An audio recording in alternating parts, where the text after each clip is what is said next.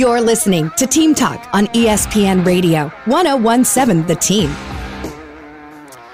All right, about 26 hours away from tip-off tomorrow night. It's a whiteout. The Running Rebels are coming to town to face the Lobos. Sold-out pit, whiteout, and we want to talk more UNLV Lobos. We're going to go to Las Vegas and talk to Tyler Bischoff. He's the host of the morning show on ESPN Radio in Las Vegas. So, Tyler, here's the question I have, because I honestly have not seen UNLV play much this year, okay? I saw him play a lot last year, and I kept seeing a lot of Bryce Hamilton, and I know Bryce Hamilton's playing at the professional level now, and so on and so forth. Who are the guys to watch on this team for the Running Rebs, if you don't mind, Tyler? So replacing Bryce Hamilton was not going to be easy for UNLV, but they've done a lot better defensively to sort of make it less of a burden offensively. But their two main offensive stars have been E.J. Harkless, who's a transfer in from Oklahoma. He has been a volume scorer for UNLV. He takes a lot of shots. He'll have some good games, but his efficiency isn't extremely high. But he is somebody that can at least create his own shot.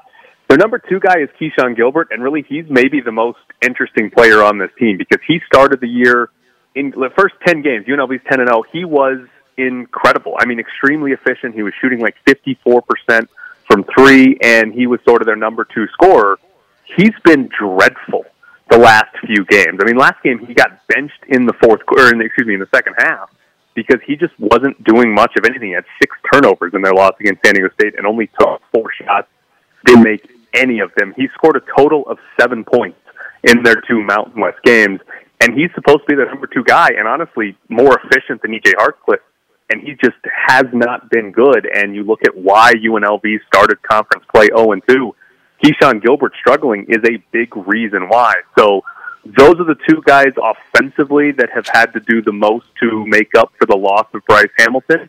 And when they're both good, when they both have an efficient game, UNLV is basically unbeatable in this conference because they're good enough defensively. They're not going to get run out of the gym.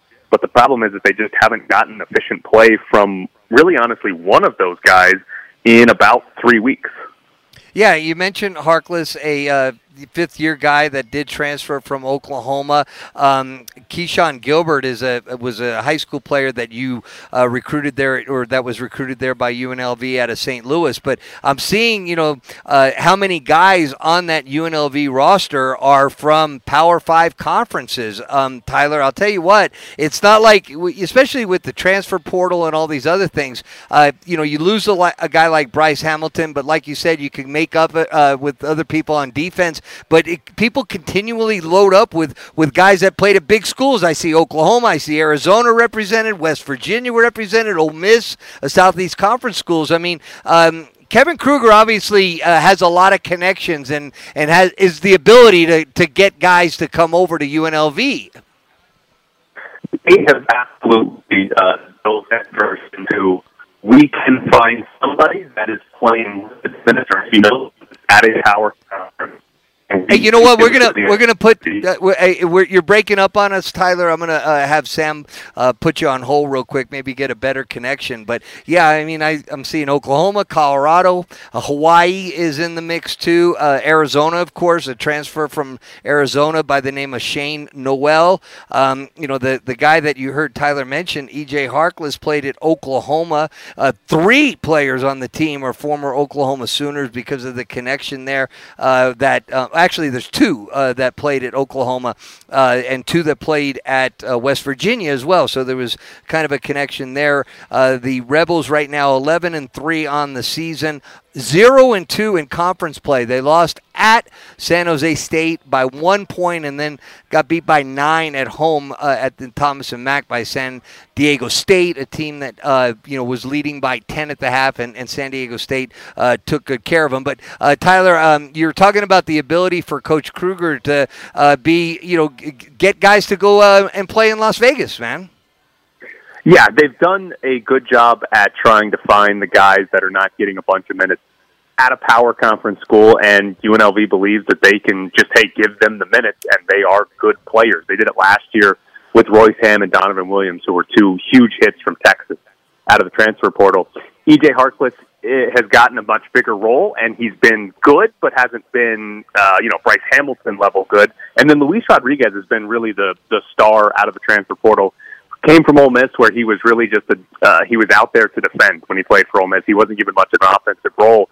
And this year he's shooting well from three. He's their number 3 option offensively, and with Keyshawn Gilbert struggling, he's really their number 2 option at the moment. And it's been good for Kevin Kruger. I think the problem, though, is it hasn't been good enough to put UNLV in the NCAA tournament, which ultimately is the goal. You're going to go in the transfer portal. You want to turn the roster around because you're trying to go to the NCAA tournament. They've built good teams. They just haven't really built the great team that can put them into where UNLV hasn't been in almost a decade, which is the NCAA tournament. I got to ask you this, Tyler. I mean, it's not going to be the old days at the Thomas and Mack. I know what the obstacles are there with keeping people engaged with UNLV football and basketball. Obviously, basketball has a big head start. How would you rate, in this game against San Diego State, the fan base and them coming out to the Thomas and Mack in the middle of the afternoon? How did that all go? So UNLV was 11-2, the best start that they've had in years since, one of Dave Rice's NCAA tournament teams. They're playing San Diego State, who is the marquee opponent on pretty much every conference schedule that they have, and they still only drew 7,000 people. They still only filled up, less than half of the Thomas and Mack. Now, the crowds that are actually there are fine. The fans that show up, it's still a pretty good atmosphere despite only having 7,000 people, but it's going to take a lot for it to actually come back at UNLV. And, to me, it's always been they're going to have to go to the NCAA tournament and then follow it up with a good season the next year for UNLV to get back to 14,000, 15,000 or more showing up for their games, because otherwise people they're not really truly going to believe, and there's so many other options here that you've got to actually fight through and win people over that might be going to something else. Tyler, you're not a rah-rah homer guy at all, but you obviously at all. I know, we've talked to you enough. Okay, so at the front end, the way you said if they can somehow score the basketball, be reasonably effective and efficient on offense, this team should be near the very top of the league. That's the impression I get. So you must see a lot of what they're doing collectively, the way they're moving the ball, and particularly playing defense, is what makes you think, so highly of this team. Yeah, so the defensive side is what was really impressive early in the season. They've slipped a little bit in the last half a month or so where they haven't been quite as dominant defensively, but they've got to get something efficiently offensively. E.J. Harkless is going to take 15 to 20 shots on Saturday, and if he only scores 15 points on those shots, they're probably not winning the game. But if E.J. Harkless can take 15 shots and score 25 points, that might be enough because their defense is good. I'm curious to see, because they did lose Eli Parquet, who was one of their primary on-ball defenders. Since he's been out for the last 4 games, that's when the defense has slipped a little bit, and he's not expected to come back tomorrow. They haven't been as good defensively without him, and I'm curious if that flips at any point. Do they get back to where they were a dominant defensive team, or are they just still a good defensive team without Parquet? Because if they need him to come back, they're still waiting another 2 weeks maybe for him to come back. It might be too late for their NCAA tournament hopes, because they might be 3-5, 3-6 in Mountain West play by that point, and that's going to be too big of a hole for them to climb out of. We're talking to Tyler Bischoff. He's with ESPN Las Vegas here on Team Talk, live from the Santa Ana Star Casino Hotel. I'm curious, from outside of our Lobo bubble here, what has been the impressions of you guys in Vegas, and maybe some of the other people you've talked to in other markets around the league? I mean, when the Lobos started out 14-0, did people really think that they believed that this was real, or were they throwing stones about the strength of schedule, all that kind of stuff? What was your general thoughts on what the Lobos had done before they or even through their loss at Fresno State, Tyler? So I've always found UNLV in New Mexico to be interesting, because since I've been here, which is now 9 seasons that I've been covering UNLV, they haven't been to the NCAA tournament, and I've kind of viewed UNLV in New Mexico as basically in the same spot where they're not as good right now as they probably should be in the Mountain West, and it was almost a wait and see which one's going to break back through first. And then both of them start this year. UNLV was 10-0. New Mexico, obviously, the last undefeated team. And it was even more fascinating because neither team played a good non-conference schedule. So there was a lot. When UNLV was 10-0, it was a lot of, all right, let's wait and see how many good teams they're actually going to play. Do they have any good wins? And I feel like it was the same sort of look for New Mexico. Now, obviously, they beat St. Mary's, which was a better win than anything UNLV did in non-conference play. I think there was a little bit more there for New Mexico. But I think it's almost a matter of when are both of these programs going to be back, and maybe New Mexico is there. We'll see what happens the rest of conference play. I personally think this conference is going to eat itself alive, and there's only going to be a couple of teams that survive with like a 12-win conference record or something like that, and we'll see if New Mexico can be one of those. But it certainly was like, oh, look, if UNLV, if New Mexico can actually do this, the Mountain West could be really, really good again. I just don't know if either one of these teams are actually going to be real enough to win 12 or 13 conference games. Well, it's interesting you bring that up, Tyler, because we started to see some maybe early stages of that last year. And if you think we're continuing to go in that direction, yeah, I guess we'll find out whether or not that's actually good or bad for the conference. What is there any one or two things you attribute that to? I mean, is it just as simple as the portal taking over and what it's doing to the teams in the conference?